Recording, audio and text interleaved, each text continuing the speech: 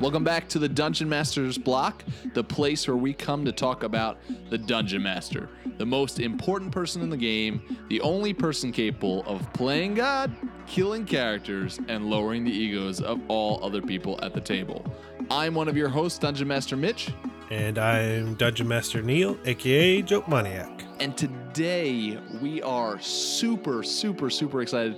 Couldn't be more excited, could we, Neil? Not possible. We have Ed Greenwood here today to give us an interview. We're going to pick his brain on world building. We asked lots of questions. We got some questions from the Patreon dragons from the forums, and we're just going to pick his brain and see what wisdom we can glean from Ed. And the interview is awesome, and there's a lot of great things that are said in the interview, so much so that we couldn't fit it into one entire episode. So you have 2 weeks of Ed Greenwood to look forward to. Yes, when Ed Greenwood talks, we listen, and you do not stop him from talking no matter what happens. Exactly. Yeah, it was a great experience getting to talk to Ed, and hopefully for you, the listener, which I know it will be, we know it will be, Neil, it will be a great experience to listen to as well. Yes. But before we get to the meat, we have a couple of 5-star reviews. This one comes to us from America. I say that, and you'll see why in the next one. And foreshadowing. And it's from Foo Fighter 2217. And it says, "Please don't leave me." It's a 5-star review, and it says, "I'm a huge RPG fan, and for the past year and a half, I've been playing my first D&D campaign using 3.5, War of the Burning Sky. I don't know what that is, but I really want to go find out." It sounds really cool and trippy. Yes, it has been amazing. Now that we're wrapping up our campaign, I've decided to step into the DM chair and run a homebrew using 5th edition. This podcast has been amazing, inspiring, and anxiety reducing. Yes. I think that's the first time I've heard that one, but please don't stop doing this podcast. It's amazing. I listen to it while driving all the time. You guys rock. Thanks. Keep doing what you're doing. So thank you, Foo Fighter 2217. We're glad that you are less anxious these days. Yeah. I've got awesome. Anxiety, and the only prescription is more DM's blog. Yes. All right. That's enough of that. Anyway, our next 5-star review comes from Canada, which is so fitting because Ed Greenwood is from Canada. So here we go. Canadian 5-star review. This one comes from Dungeon Master Phil. This is not the Dungeon Master Phil that we know from DMnastics. This is another Dungeon Master Phil, and he says, "Great advice and great DMs. This podcast is a great resource. As someone who has been DMing off and on for a number of years, but still considers himself driven more by passion and creativity than in any solid experience, I find the advice offered by the 2 hosts enormously helpful." Now 4 hosts now. Watch out. Everything about my game, from how I prepare to the content of my stories, has drastically improved, and I have Dungeon Masters Chris and Mitch to thank. I've never really been one for podcasts before, but I can't seem to stop listening to this one. Anyone with an interest in DMing, D&D, or any other RPG should give it a listen. Thank you so much, Dungeon Master Phil. We really appreciate that. We're so glad that you're gaining and you are getting ideas from our podcast. That's what we're here for. So without any ado, though, we've got some amazing stuff coming up in the meat, Neil. So let's get to the meat. Yay! I'm starving. We ain't had nothing but maggoty bread for 3 stinking days. Why can't we have some meat? Carving that! Just a mouthful! Looks like meat's back on the menu, boys. So for the meat today, we are very honored to be joined by Ed Greenwood, author, game designer, dungeon master, creator of the Forgotten Realms, the world of Hellmaw, the Pony Island Adventures, which is a code name, and we're going to see if we can get the real name from Ed today, and many more. So Ed, thank you for joining us. Welcome to the Dungeon Master's Block. Yes, thank you. Thank you. Thanks for having me. Of course. It is our pleasure. So, first off, we want to just get to know you a little bit more. So, Ed, could you tell us and the listeners just a little bit about you for those listeners out there who, how dare they, might not know who you are? Okay, sure. I am male. I am human most of the time. I was born in Canada. I have always lived in Canada, in the province of Ontario. I'm 56 years old as we say this. I was born in what is now a suburb of Toronto, and I have always, since the age of 14, worked in public libraries. And at the same time, I have, since the age of 5 or 6, been a published fiction author and created the Forgotten Realms before there was such a thing as a D&D game. I have been a gamer since I could toddle, because my father was a radar technician for NATO and NORAD and so on and so forth, and he introduced me to simulation war games, both the Kriegspiel sort, where you're in different rooms and we do the fog of war chain of command, and model soldiers on the so-called sand table. And then later on, various military simulation games, which were very, very close to what SPI later published. Little square counters with all sorts of arcane symbols on them and stacking limits and zones of control and stuff on hexes, and that did tactical stuff in a particular encounter. And then along came Dungeons and Dragons, and the rest, as they say, is history. Ed, what age did you say you started being a published author? I'm 4, 5, or 6 years old. I imagine the published Wow. would have been about 6. Wow. Because I was writing stuff, and my father started taking it to work, photocopying and distributing to all his colleagues. And eventually the colleagues would say things like, "Oh, I really like that one. Could he write more about this?" So I was writing little short fiction to order. And indeed, The Realms was born then. Wow. Like that, when you were that young, it was created at that young of an age? Oh, yeah. Wow. For the gamers out there who think that Elminster is my Mary Sue and is my alter ego, picture a nerd, a string bean thin nerd with brand new plastic, quote, unbreakable, unquote, glasses, Clark Kent style, no beard and so on, writing about Elminster. So Elminster was definitely not my alter ego. Now, I've come to sort of look like Elminster by the magic of real life. But I assure you, at the time I was writing about this crotchety old mage, I wasn't old. I don't think I was crotchety. I hadn't got the girls yet, so it was all acting, make-believe. Huh. Yeah. That's crazy.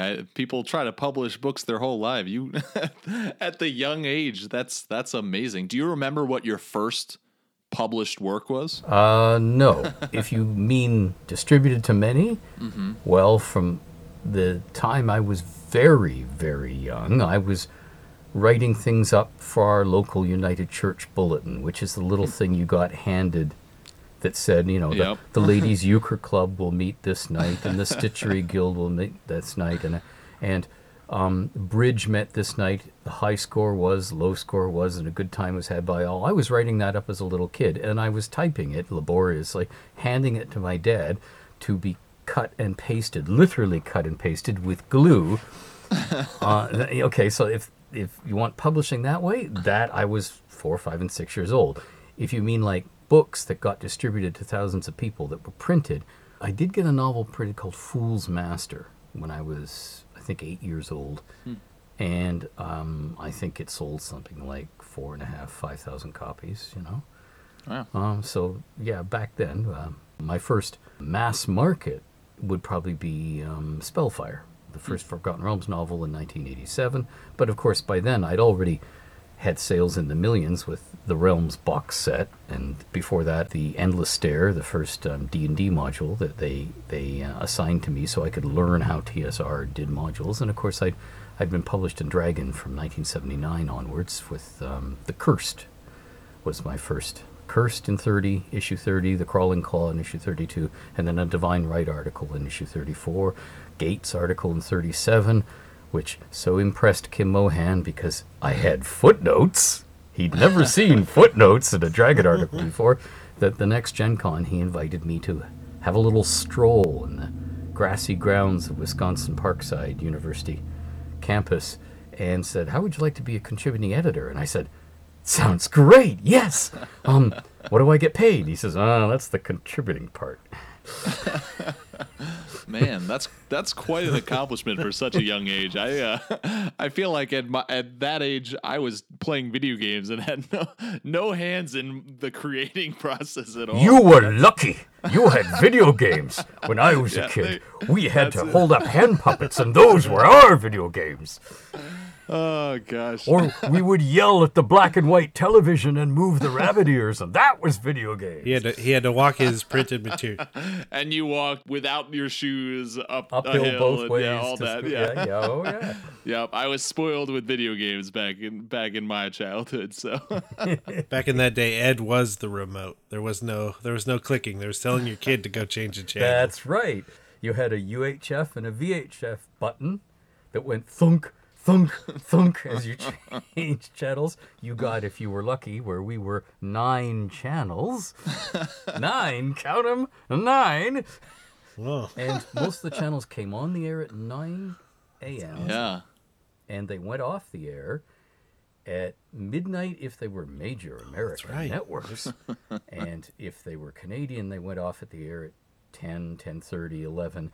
And they played a stirring rendition of our national anthem with a slideshow of jet fighters and ook picks and walruses falling off snow ice floes and endless virgin forests and guys on snowshoes trudging through them going, I'm lost and I'm cold.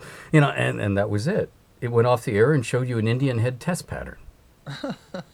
We got really good at watching the Indian head test pattern, imagining what exciting things were happening somewhere else in the world. Storytelling. Your best favorite program. Yes, the test pattern.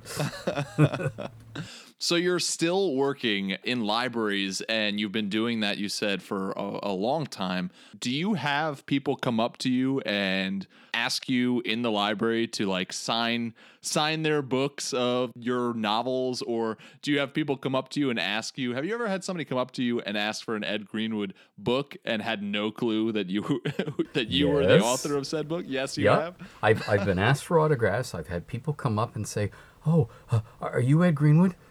Yes. Oh, good. My friends and I are having this argument. We're playing Palladium, the original rules, and it's like, and yes, I've had people ask me for Ed Greenwood books, and without knowing I was Ed Greenwood, and that's awesome. And then I've even had people say, "Is this any good?"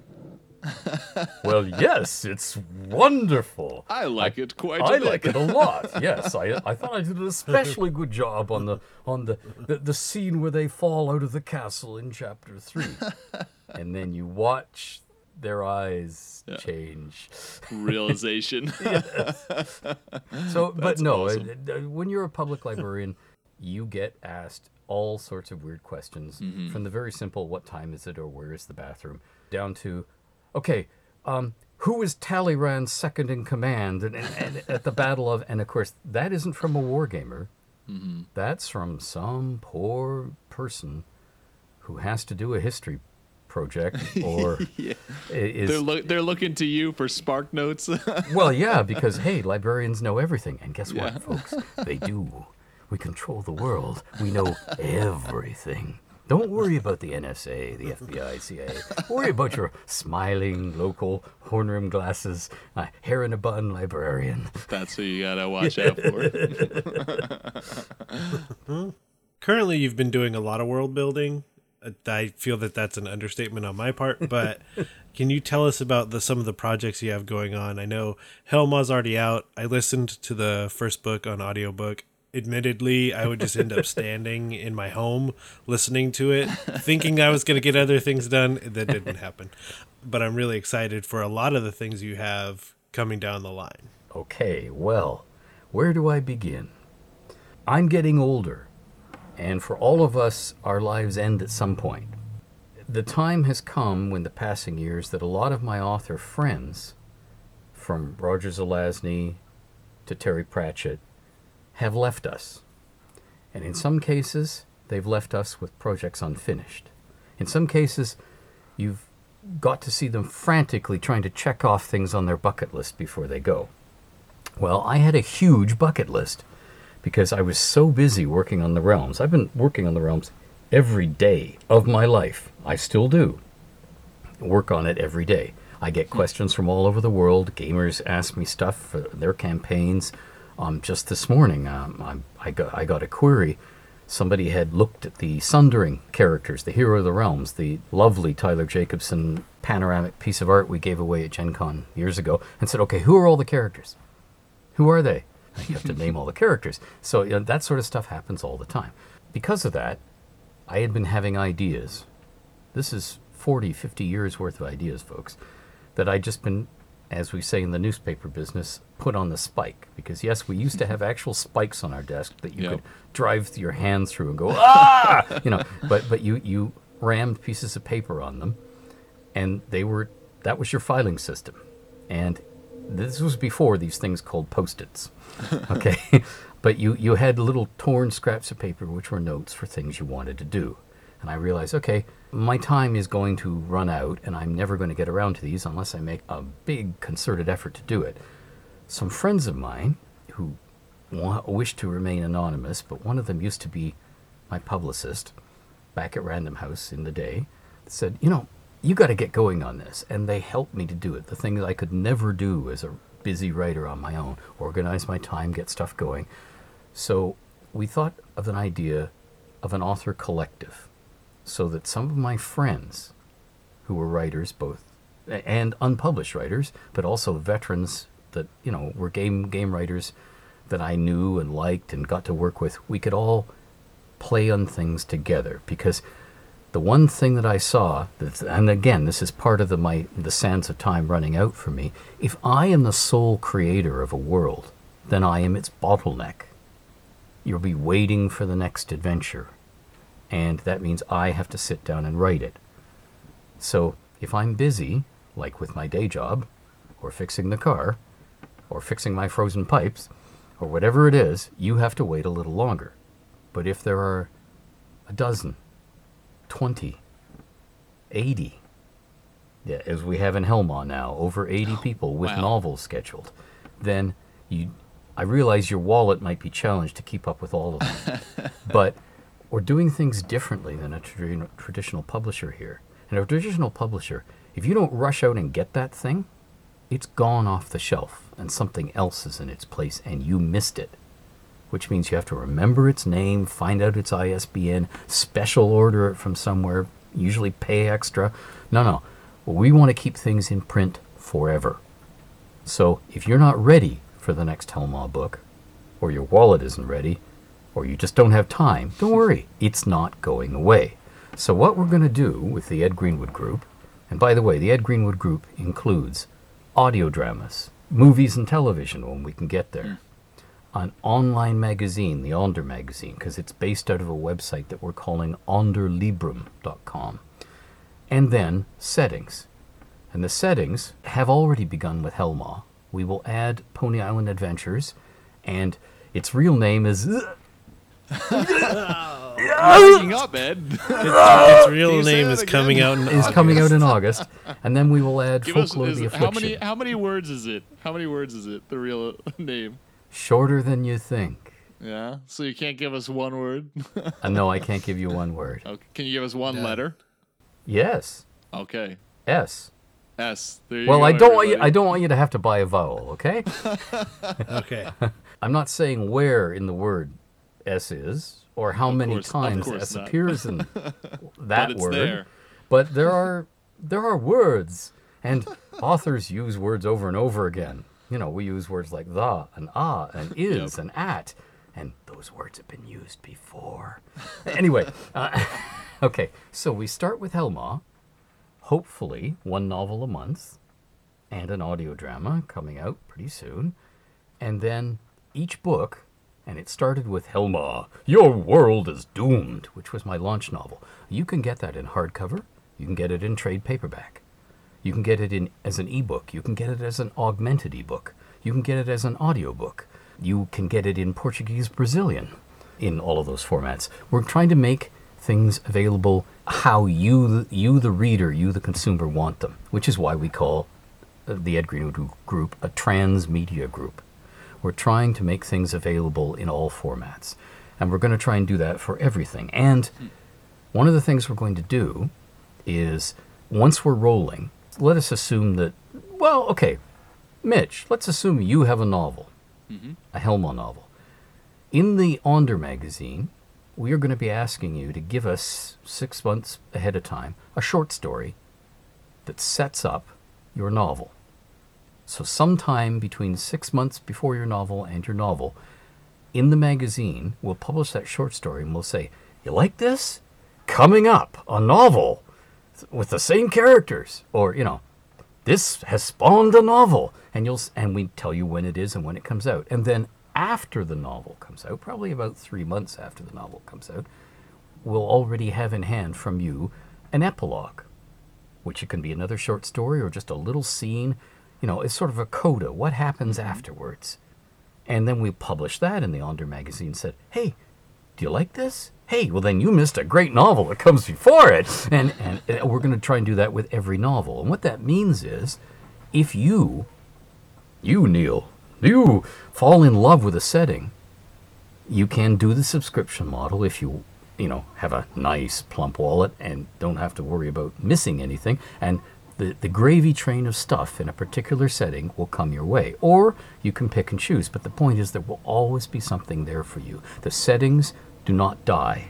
If I die, no problems. The publishing company just keeps rolling, and any author who is a Sosaria member can publish something new in that setting, and the settings keep rolling and nothing goes out of print. What we do is we start with Helma, which is demons on our modern world, demons on Earth among us. Parental warning, this one can get a little raw. Helma can be anything from demons want to eat us, to demons want to rule us, demons want to torture us, or demons want to fall in love with us. And we're going to be having some novels that are frankly comedic.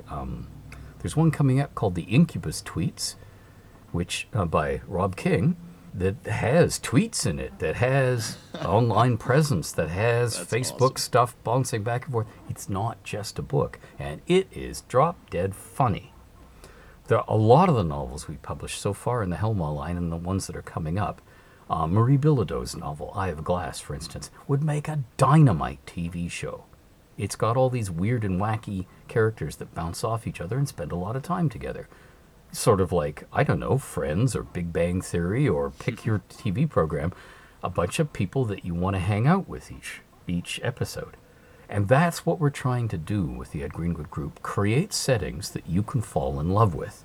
You might call Helma urban fantasy. You might call Pony Island Adventures medieval big tent fantasy. And we'll also have a space opera setting. We'll have a hard science fiction setting. The space opera setting is called Lost Princesses of Mars. And don't worry, it's not about gals in brass bikinis. The Princess of Mars in the title are warships. And they have been lost for a long time. And then somebody finds one of them. And it changes the whole balance of power. So, Lost Princesses of Mars. There are many others. Death Helm, which is about the undead. Oh my goodness. There's so much fun Neil's here. very excited Yes. about that Okay. one. I'm so bummed. I'm so bummed how far out it is from right now, but I'm very, very Well, excited. for that's that the thing. We want these up and running. We want to be able to give you a steady stream of stuff. So it takes time to get everything rolling. And there'll be role-playing games, adventures attached to all of these, and there'll be mini games. Little fun mini games you can play with the family, or you can play in an hour, play in your lunch hour. I mean, yes, we love huge games that it takes you 3 hours to unpunch all the pieces and lay them out. As veteran war gamers, we love games like that. We lust after games like that, and they are totally impractical for most people to play. We want games that you can sit down and have it in the same way that your grandparents sat down and had a quick round of cards, and they enjoyed it. And it was, even when they weren't paying attention and it was just an excuse to get together and gossip, they knew how to play, they could play without thinking, and it could be fun. And you could also see when they were dead bored, and they would do things like, they'd play euchre and they'd say, I'm going it alone. And you'd look at your grandfather's hand and think, you're crazy. You don't have a single card to go to. And he was so bored, he was just going to try and bluff his way through. Okay, well, we want little fun games like that. And we want these to be worlds that you can fall in love with and hang out in. And anybody who thinks they're up for singing, dancing, acting, writing, doing art in these worlds, we want everybody to be able to pitch proposals, and if you're up to snuff, yes. And we want to do kids' books, and we want to do young adult books, and we want to do adult books. We want it all. And we want artifacts. If you want to buy a painting hand done by somebody that is in the novels, we can sell it to you. It's going to cost you considerable bucks. If 100 people order it, we'll get them printed, and the price will come way down. If you want keychains, if you want little pieces of jewelry to wear, we're into that because we want to make the world setting something that you fall in love with. So that's what we're doing that's different. The other thing that we're doing that's different is because this is an author's collective, and none of us get salaries, nobody gets paid in advance. Everybody gets royalties, but you get 30%. Or rather, the creators get 30%. So if you and your friend want to do a graphic novel, and one of you is going to draw, and one of you is going to write, you got to split the 30%. But that's the model we want. And yes, the stuff that is set in our settings, we sort of own. So it's sort of like work for hire. But unlike work for hire, it stays in print forever. You don't get orphaned. You don't get left alone. You get to point at something 40, 50, 60 years from now, and it's still there. It's still for sale. And you can say, I was young then. I would do it differently today. But people can still read it. And you can go back and fix things, and you can update things, and you can write sequels, and you can start your own series inside our settings. If people love a particular character, well, this happened with the Realms. If people want more of, say, Erilyn and Danilo, Elaine Cunningham's character, if Elaine wanted to write in one of our settings, she can't take Erilyn because that's a Realms character, but if she had a character in the setting and the fans started saying, will your new character ever fall in love? Well, yes, and I'm going to write about it now. And that's the thing. You could start your own series within the setting and just keep going. We don't mind. It's whatever the public wants. That's amazing. I didn't realize that. I knew you were working on a lot, but this is like not a tremendous project. This is like numerous tremendous projects. And all I got to say is I'll begin writing that novel right away. Sure. Yeah, if you want to write for one of our settings, there are electronic pitch forms at Onder Librum. Because I don't want to be a bottleneck, every setting has its own lore guardian. And you make your pitch to the lore guardian, and the lore guardian says, that might not work. Like this is the In So Deep setting, so it's not the right setting for talking animals, or whatever, or whatever. But if the pitch is approved, then yeah, you just start right in. Now, you're right. Some of the settings are going to take a while. The setting that's closest to Cthulhu, Death and Tentacles, or Deathhelm, or Swords and Shadows, which is murder mysteries in Ren fairs in our real world, fictitious Ren fairs, because the fact that we're going to have murder mysteries means we better not have real Ren fairs. But those will take years to get ready and launch. But that's okay. You can write short stories. You can build up stuff. You can have stuff in your back pocket. We don't want to put short stories in the Onder magazine for a setting until the setting launches, which means if you wanted to write something and get it published right now, yeah, we'd love to have great quality Helwa short stories. And very soon we'll need great quality Pony Island short stories because they will launch early on. And I think those two big settings, did I mention there's a steampunk setting called For Wolf and Empire? Oh, well. Nice. And there are lycanthropes, that's the wolf part. And it's sort of like Congress of Vienna and so on. Napoleon's been gone now, and they're partitioning up Europe, and there are fictitious countries in Europe, not just real ones, and it's sort of that era. So, you can do Highwaymen, And for our American fans, there's one called Against the Mask. Against the Mask is at the time of the Second Congress. Remember, Congress wasn't a place. It was a meeting, and the second one was in Philadelphia. And the second one is where they set up the Secret Service, and they set up the central bank, and they set up the idea of having a Supreme Court and overall federal laws. Which means if you were a lumber baron, or a fur baron, or a gold baron, or whatever, you saw the central government as something that was going to trammel your powers. You were all powerful, and all of a sudden somebody was going to come along and apply powers to you. Well, some of the people just sort of grumbled about that, and some of them decided to shoot it down. And they formed a secret society called the Maskers. So George Washington, being a general, he had some of the scouts that used to work for him, military scouts, when he was back leading armies. And some of them became his agents. They're sort of like early tricorn hat-wearing, flintlock-wielding James Bonds. They are the agents who fight against the mask. So, I mean, you know, if you're into early American history, this is a chance to do something really cool and different in the setting. And some of these settings may be tiny. There may be 5, 6, 7 books. And some of these settings, like Helmau has 85 novels. They're being written, or they're about to be written, but people have asked us, can I write this? And we said yes, and we've given it a publication slot. Pony Island Adventures, I think, is going to be even bigger. So they're just going to keep going. Right now, we have 500 plus books scheduled. The sky is the limit. Okay, now you asked me to talk about a little bit about my world building. There you go. That's awesome. Because I think so small. much. Yes. So much exciting stuff coming down the line. Oh, and I'm also going to be doing Forgotten Realms. I haven't stopped. Awesome. We're very happy to hear that. Neil, I think you have a specific question for Ed for his Pony Island setting. Uh-oh. I do. Okay. He may Of or course. may not answer. Exactly. Okay. You can do with this what you will. Essentially, the Hierophar of the Pony Island Adventures feels like almost the anti-Elminster. I'm not sure if that's like an accurate assumption on my part based on everything I've seen so far, or if you have anything at all to say about that. Sure. Back when I was designing the realms just for me, I had lots of wizards because it was fun.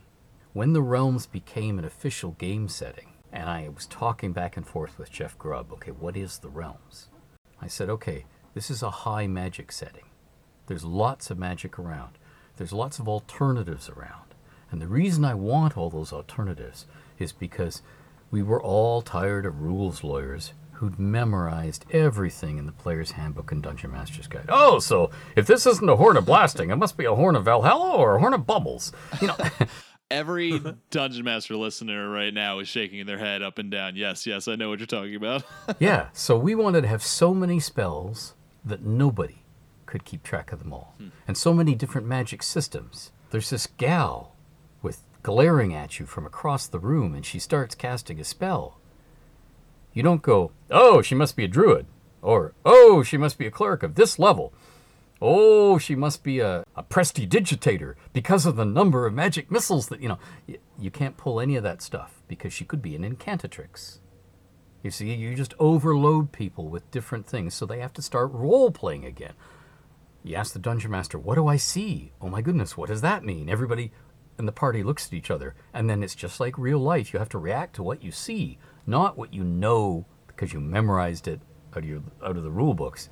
It's the difference between the guy who can ace a test in geology, but when his parachutes failed and he's plummeting towards the mountaintop and he's going to be crushed flat in about 30 seconds, he can't remember everything perfectly for geology that he's going to hit.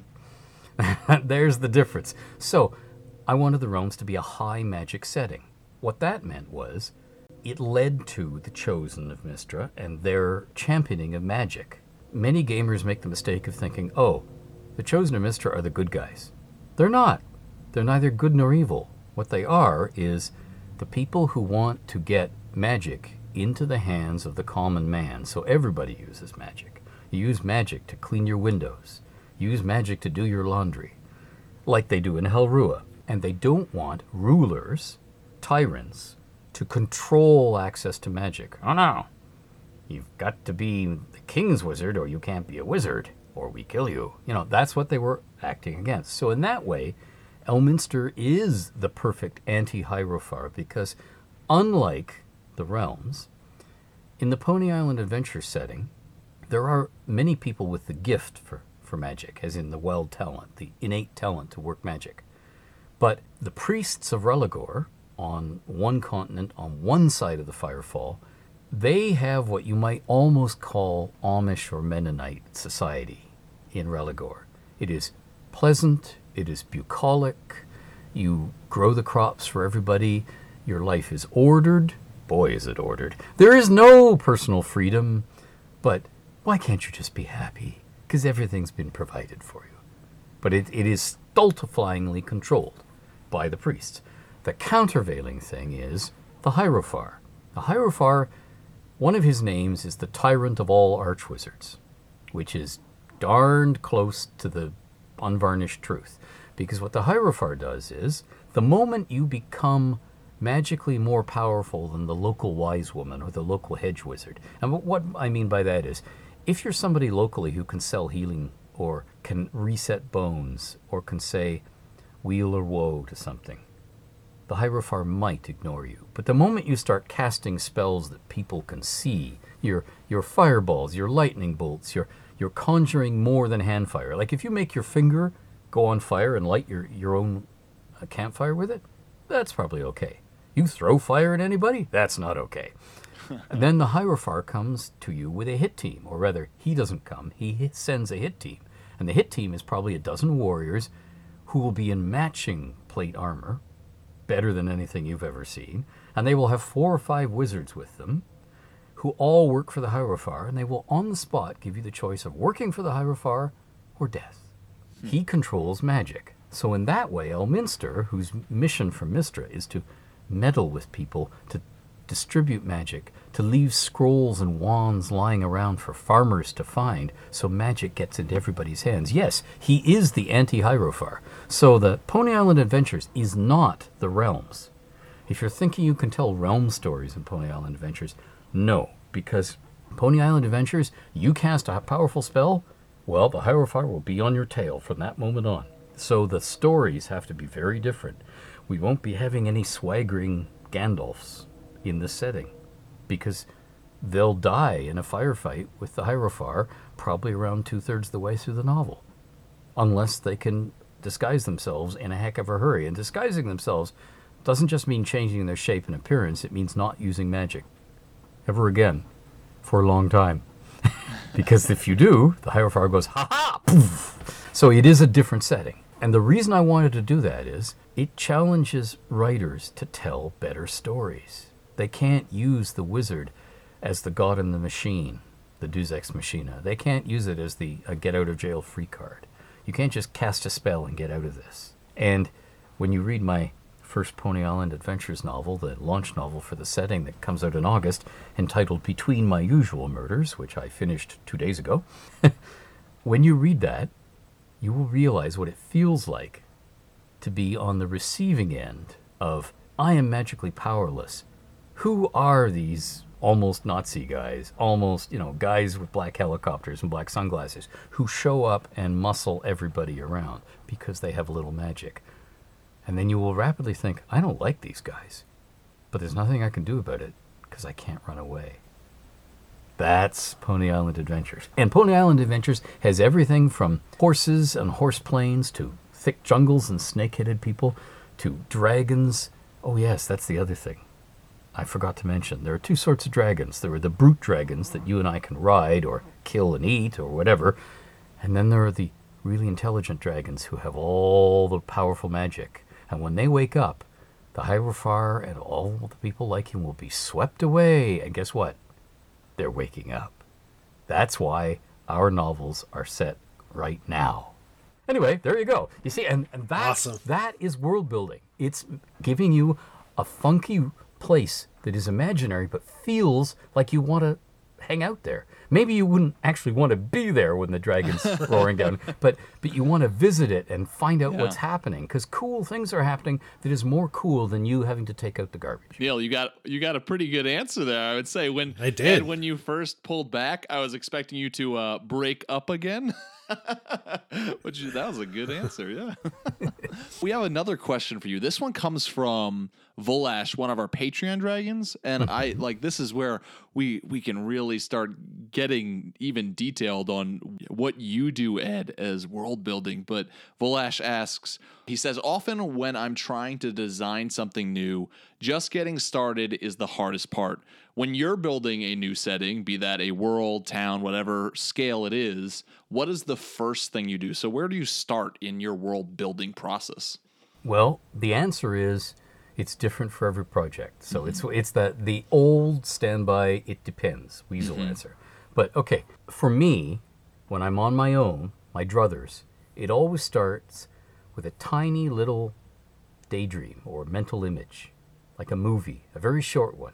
For instance, the Forgotten Realms started with, it's nighttime, somewhere in the cold north. Gentle snow is falling like a Christmas card. It's deep woods. There are gleaming pairs of wolf eyes watching from out of the trees. And in the foreground, there's a tiny campfire. One woman is sitting alone at her fire. She's clad in wayfarer's clothes, boots, and so on. She has long, bum-length silver hair, unbound, flowing free, and she's playing the harp. And her harp music brings a second woman out of the trees to the campfire to join her, who also has long silver hair. Who are these people? Boy, they're good looking. Wow. I wish I could hear that music. What's going on? That's where the realm started. So for me, the image starts. But to answer the question properly for the patron who asked it, I would ask you a counter question. What are you designing this setting for? Is it for a one-time short story, a one-time play session? Or do you want to build a world that will last for years so that when you're sitting around with your players 60 or 70 real years from now, when they're in the next bed in the nursing home, the setting is still going strong and you can say, remember the time when, oh yeah, just let me get my hearing aid and put my teeth back in. Yeah, that was great. I remember that. We killed the Balrog. Yeah. Or whatever it is. You decide what you want the setting for, because what you want it for is going to decide how you design it. But for me, it starts with an image. And if somebody feels overwhelmed by world building, I would say to them, start with the image or the place. Is it the tavern that all the adventurers are going to meet in? Okay, what's outside the tavern door? Is it a bucolic rural village? Or is it a back alley in a big bustling city? Then you ask yourself questions that go out from there. Okay, if it's a village, what do they do in this village? Is there a road through it? Do caravans move along it? Okay, caravans take stuff that is in surplus at one place, and they take it to another place where there's a shortage, so they can sell it. So what's produced over there and what's missing over here, and vice versa. And then you want adventure opportunities. Who in town has a rivalry with who else? Who's fighting with who else? Who owes who else money? What are the family feuds? Are there monsters? Are there brigands / outlaws / Robin Hood's men hiding in the woods preying on these caravans? Are there highwaymen? Are the highwaymen actually highwaywomen? Are they the local village girls who finish doing the laundry and everything, and then they go to bed and they wait to hear if their parents snore, and then they put on men's clothing, jump out the window, and pull their swords out from underneath the back manure pile in the stables, and then they go out and kill things. Whatever the cool idea you want to develop from there, build the setting around it. And that will immediately make forced design decisions on you, like, okay, where's the nearest seaport? Or where is all this stuff going? Who has the money? Who rules this place? Does the king live right there? Or does the king live thousands of miles away or hundreds of miles away? Do they ever see the king? Or does the king send these heralds or envoys, big pompous people with gleaming stuff, to come and unroll a scroll, which will immediately roll up again and hit them in the nose, or whatever it is, and say, hear ye, hear ye, hear ye. The king issues his royal proclamation. And then that's an adventure idea. Okay, and so therefore you develop the world to suit the story you're telling. Now, what I developed the realms for, I wanted it to be the land of 1,000 stories, which is why TSR was interested in it, because they'd just done Dragonlance, which took everybody's resources in the company for a couple of years to tell the land of one story. It was a great epic quest. What do you do when you're finished? We don't know what's on the other side of Krynn. So let's show you the side of Krynn, and let's do it again. And I was saying, no. That is not what the Realms is, guys. That's fine. That's what Krynn is. That's fine. But because I'm a storyteller and I wrote this as a fiction world before there was a game, it is the land of 1,000 stories. And they said, wonderful, because we have all these things we're planning here. Like Doug Niles has his Albion, Celtic England, Matter of Britain campaign that he wants to plug in. And we have this idea over here called Jungle Adventures, became Malatra. We have this other thing called Arabian Adventures, became El Khadim. We have all these things that we want to plug in and bolt on. We want to have pirates. We want to have Egyptian pyramids with pharaohs. We want to have frozen northern adventures. We want to have jungles. We want to have... And I said, no problem. There's room for all of them. This one goes here. This one goes here. This one goes here. That is how the Realms grew. I would submit to you that most of you will go nuts trying to build that vast. So concentrate on the story at hand, the big story you want to tell. Make sure it's got subplots like a good sitcom or a good drama on television. There's a couple of subplots. If you remember X-Files, there was a character whose name we don't know, so he's variously referred to as Cancer Man or Cigarette Smoking Man or Smoking Man. Characters like that who are going to come back in and have their own mysterious stories. Build in a whole bunch of them, because once you do, they will build your future stories for you. Because the players will send their characters, let's find out what that guy's doing. Or, the last time we saw that guy, he warned us never to look at the blue parrot. I want to look at the blue parrot, and I want to know why he told us that. You see, they generate your own stories. There's your world building. Follow the story. It's all about story, because nobody cares how many hours you put in drawing that map. Nobody cares how many things you consulted. Nobody cares how many piles of notebooks you, the Dungeon Master, have of ideas of the names of the children and great-grandchildren and the unborn and stillborn, the members of the noble family that you'll never see. What they care about is the story that unfolds at the table and how excited and engaging it is for them and how their characters matter and do things that matter, do heroic things that we can't do in real life. In real life, you can't march into Congress and say, will you guys quit fooling around? This is important business here. I want you to do this and this and this, and you over there, shut up. You can't do that in real life. But your characters can in a fantasy setting.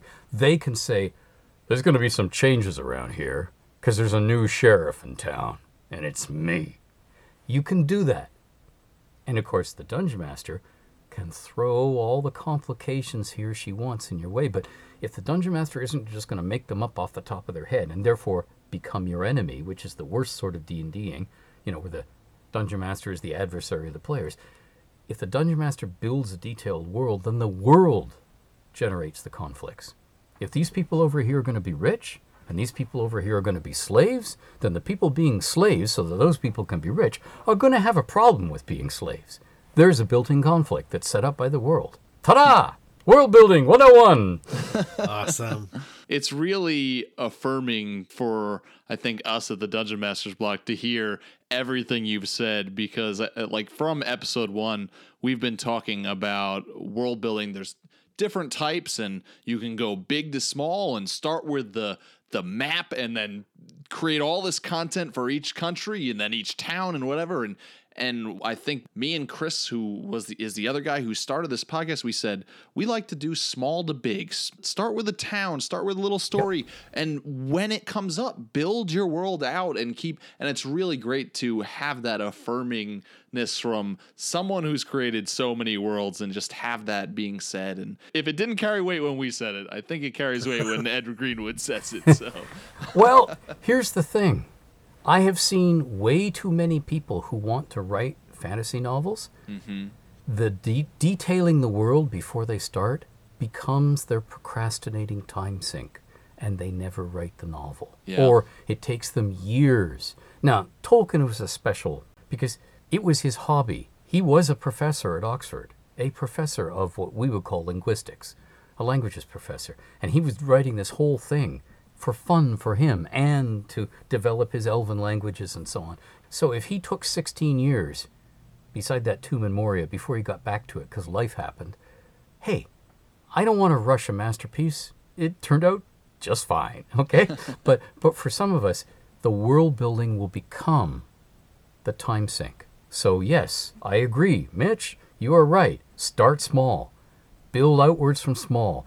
Do what you can. Keep the story moving. And the lovely thing about computers now that our parents and grandparents didn't have, if they drew a map and they wrote "Here be dragons" at this big empty continent at the top, well, they were going to make that map really messy by scraping if it was parchment or getting out the eraser if it was paper and writing stuff later on. But in the age of computers, you can have "Here be dragons" up there, and then after 6 play sessions in, you can say, "Bearded merchant came from here with iron ingots. Must have iron."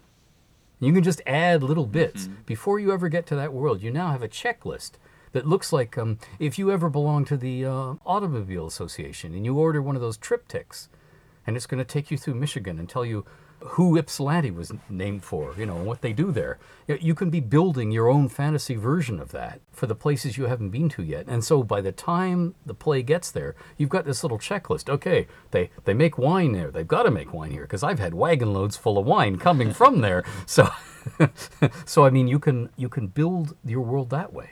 So yeah, do it small and build outwards. And okay, I'll shut up now because as you can tell, I can go on for hours about all of this stuff. And everybody would be going, geez, I wish I'd sat in the bathroom to listen to this because I wouldn't have to move then. But Oh no, we're fascinated by all of this. We appreciate everything you're giving to us.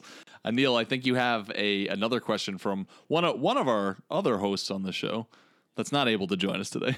DM Main Prize wants to know which part of world building you enjoy creating the most. Is it the characters, the places, or the answer I think you're going to give, the stories? And why is that? yeah, okay, it's 2 things. I'm going to weasel here. All right. It's a double answer. It's the characters. Because a world is not geography. It's not maps. They're handy to have. But the world is the people. And they don't have to be humans. So the world is the characters. And the characters generate your stories. So my most fun thing about world building is characters. But for anybody else to care about your characters, you have to give them a good story. Nobody cares, and you can watch gamers' eyes glaze over at a convention when they say, "Let me tell you about the time my character kills Asmodeus."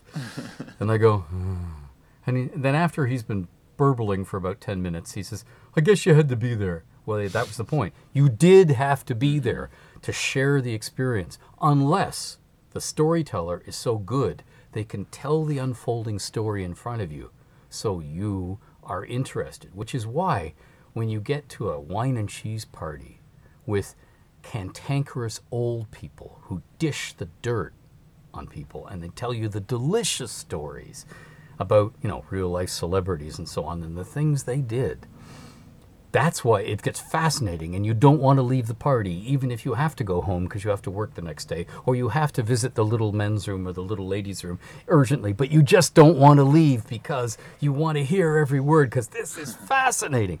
So therefore, it's really about story. All of this is the equivalent of sitting around the campfire saying, "It's wintertime.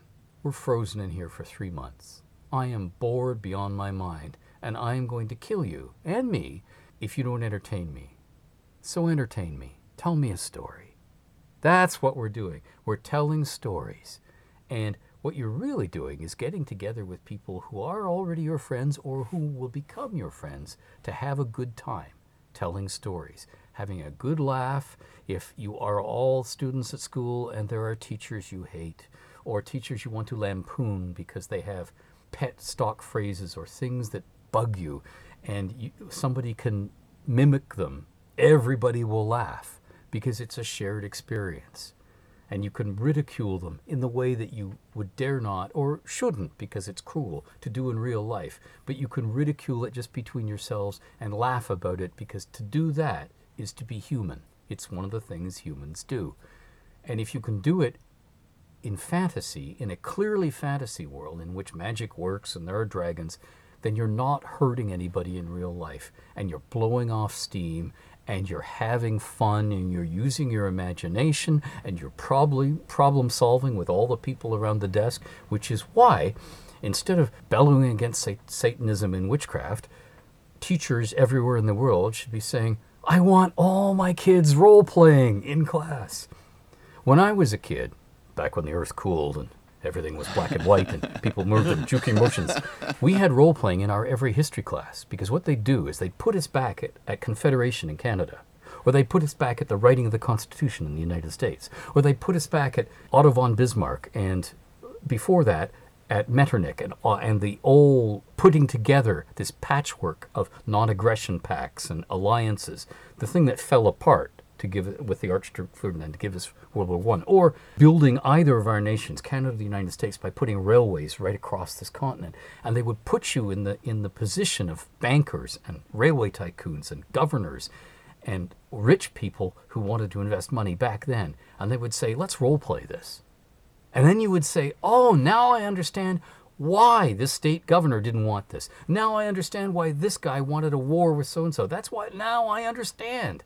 It gives reasons for why the funny, crazy things that people who dressed funny thousands of years ago or hundreds of years ago did.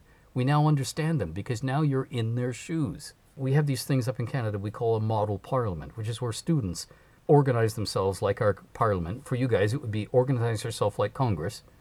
And then you role play, or you do the Senate. I am the senator, the junior senator from such, I'm the senior senator. And in order to get reelected, I want to get this bill through. Nobody in the South wants that. But I'll horse trade with them. If you give me this, I'll give you this. In the back rooms, we'll sit around over cigars and whiskey and we'll horse trade. Then you understand how things get done. And then you have a lot more sympathy when somebody says on the news, you know what they did last night? Oh my, rah, rah, rah. And you can go, okay, I don't like it, but I get it. Which means role-playing games make us all better citizens. See how I did that? Well, I'm really glad, Ed, that you weaseled and said characters and story at the same time. I like just listening to you talk about that. I was thinking, I'm like, yeah, that's true. If you remove the characters from a story, you can't have a good story. No. And if you remove the story from the characters, you're not going to have good characters. And the thing that immediately came to my mind was overwhelmingly, a lot of people loved the Lord of the Rings movies. Since you were talking about Tolkien, people love the Lord of the Rings movies, and I think that attests to, you watch those movies and the character development that goes along with the story is amazing, and you really fall in love with those characters. And then vice versa, a lot of people just couldn't stand the Hobbit movies, and I think that was because, personally, I see very, very little character development in that movie. There's so many characters in those movies that they really, you could take them out of the story and they do nothing for the story, and so there's these characters that are just pointless, and in the book, it wasn't that way, and you have characters not being important to the story, and thus then story really isn't affecting the characters. And I think that really speaks volumes, especially to Dungeon Masters listening. And we've said it on the show before, but the players and the playable characters, they are the characters in your story, and you want them to be invested in the story, and you want the story to center around them. And it really, that's what makes those great moments, that as an entire group, you can tell those stories to each other as a group. And you know that's when you have a good game, when you're all able to remember together the amazing things that the characters have done in the story together. And that's when I think you've done it right. yeah, that's it. The story doesn't matter if the characters don't matter. When the characters matter to you, then what happens to them has full meaning. And that's why you could be proud and open your mouth and say, we had this great time where we went up and fought the dragon, or we fought Asmodeus, or whatever it is, and you're genuinely proud of it, even though it's totally imaginary. You didn't save anyone's life as in real life. Or maybe you did. Maybe they were suicidal. Maybe they were going to go nuts, and you anchored them with something that mattered, a group of friends, something they could be a part of, so they weren't going to go off and blow their own brains out. Instead, they were going to say, hey, yeah, I want to be here next week because I want to go back adventuring with the princess. Yeah. And that because the characters matter. It also lets all of us explore our own code of ethics. That lovely little scene in the movie Excalibur where Uther Pendragon has died leaving his sword stuck in the stone. And they're having this knight's tourney to get the sword out. And Kay is there with Arthur just as his squire, and somebody steals Kay's sword, and it's Kay's turn to go into the lists. Arthur finds the scabbard empty. He's got to find a sword. And he goes running off to the Sword in the Stone, and there's the druid who's supposed to watch over. He's fast asleep. Very nice little human nature touch. He pulls the sword from the stone, and he runs back with it, gives it to Kay. And Kay says, Arthur, this is Excalibur. Where did you get it? And then their father comes and says, Kay, you drew Excalibur. Yes, he says, I did. And then he says, no, I didn't, father. Arthur drew it. And you can watch all those human nature things, and then what does the father say? Oh my goodness, put it back. So you get to see all those great moments of human nature around this thing. And then you come to that lovely scene where the knights are saying, this is Merlin's trickery. You're going to fob off a motherless boy on us? Mm-hmm. And Patrick Stewart's character says, I saw what I saw. The boy drew the sword.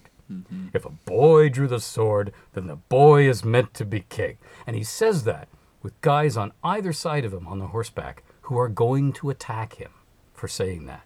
He knows it, but he has principles, and he's going to stand up for his principles. The line in the sand has been drawn, and that is the thing in role-playing where we get to be heroes, even though there's no real blood and guts, even though we're not really saving the world or our country. We can stand up for something, and we can explore what we will do. And it, quote, doesn't really matter because they are characters. So if you feel like you're ashamed of what your thief just did, okay, that wasn't me, that was the thief. What's that Jessica Rabbit thing? I'm not bad, I'm just drawn that way. But you can explore what it is without hurting anybody.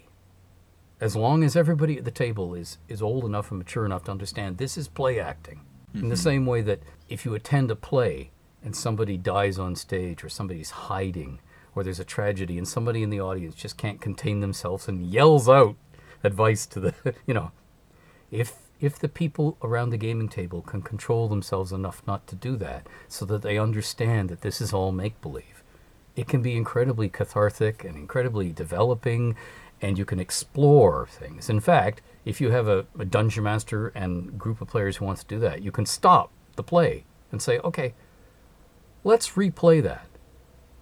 What if the king doesn't say yes? Let's replay it with the king saying no. You can actually have retries at different scenarios in different ways and see how it turns out. And then you can actually sit down and, hey, democracy in action, real democracy in action. Everybody around the table can vote.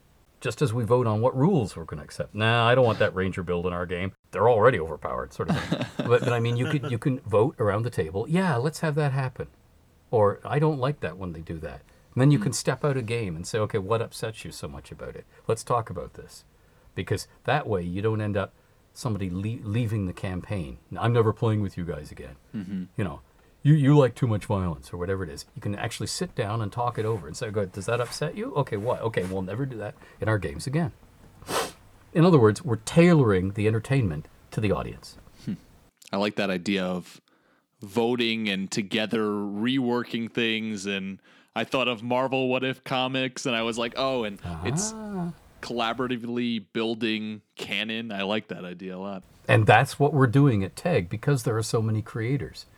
And that's what, of course, all of the TSR and later Wizards of the Coast worlds are like. But it's a little fuzzier there because it's work for hire and you have freelancers doing stuff and there's ostensibly a lore lord or lore guardian or realms traffic cop or somebody at the company that's approving and not approving. Yeah. But the problem is what it turns out to be is there are book editors over here approving things, there are games people over here approving things, and then we have a new edition of the game and suddenly assassins are out of the game so they all have to die in the realms and you go, what? It isn't quite as clean and coherent as it could be because of real life. But that's what you are doing, collaborative building canon. Boy, now you're going to be scared of asking questions. What's he going to say next? What are we going to ask next? Well, you're just going to have to wait till next week because this is the point in the interview where we're going to stop, press pause, and we will pick it up again next week with more world-building questions for Ed. So I'm sure at this point you have a love-hate relationship with what just happened, namely that the first half of the interview is over, but there's going to be the second half coming up next week. If you want to contact us in the meantime and use more than 140 characters, the best way to do that is to email us at dungeonmasterblock@gmail.com. And as always, head over to iTunes and give us a 5-star review if you see fit. And if you do that, you will get mentioned on the podcast. And as you can tell, it doesn't matter where you're from. We'll find your review one way or another. Some may be harder than others, but eventually we'll find it. Or you can just tweet at us and tell us that you have a review from whatever country you're at. And to do that, you can follow us at DMsBlock. That's at DMS_block on Twitter. And you can also go on Facebook and like our Facebook page. You can contact us there as well. You can like our Facebook statuses. You can share, hint, hint, our Facebook statuses on episodes that you like. All those places will give you awesome updates about the show and DM memes and great D&D stuff all around.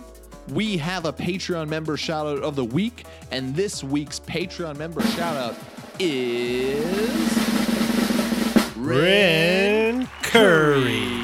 Yeah, thank you so Yes. much, Ren Curry. Ren Curry is a silver dragon, the majestic silver scales and the great wingspan Yes. shining in the sunlight of Ren Curry, the silver dragon. Terrorizing the Patreon section of the forums, no doubt. No doubt, no doubt. So thank you so much, Ren Curry. We appreciate all of your support, as always. So that's all we have for you this week on the Dungeon Master's Block, the place where we focus on the Dungeon Master, the most important person in the game, the only person capable of playing God, Killing characters. and lowering the ego of all the other people at the table. Keep on dungeon mastering. Good afternoon? Yeah, we'll do that one.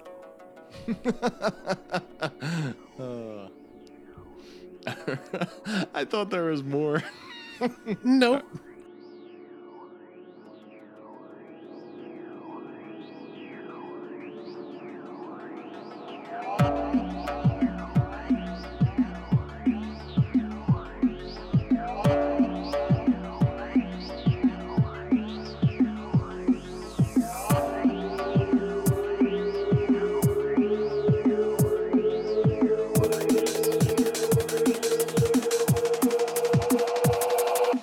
Goodbye.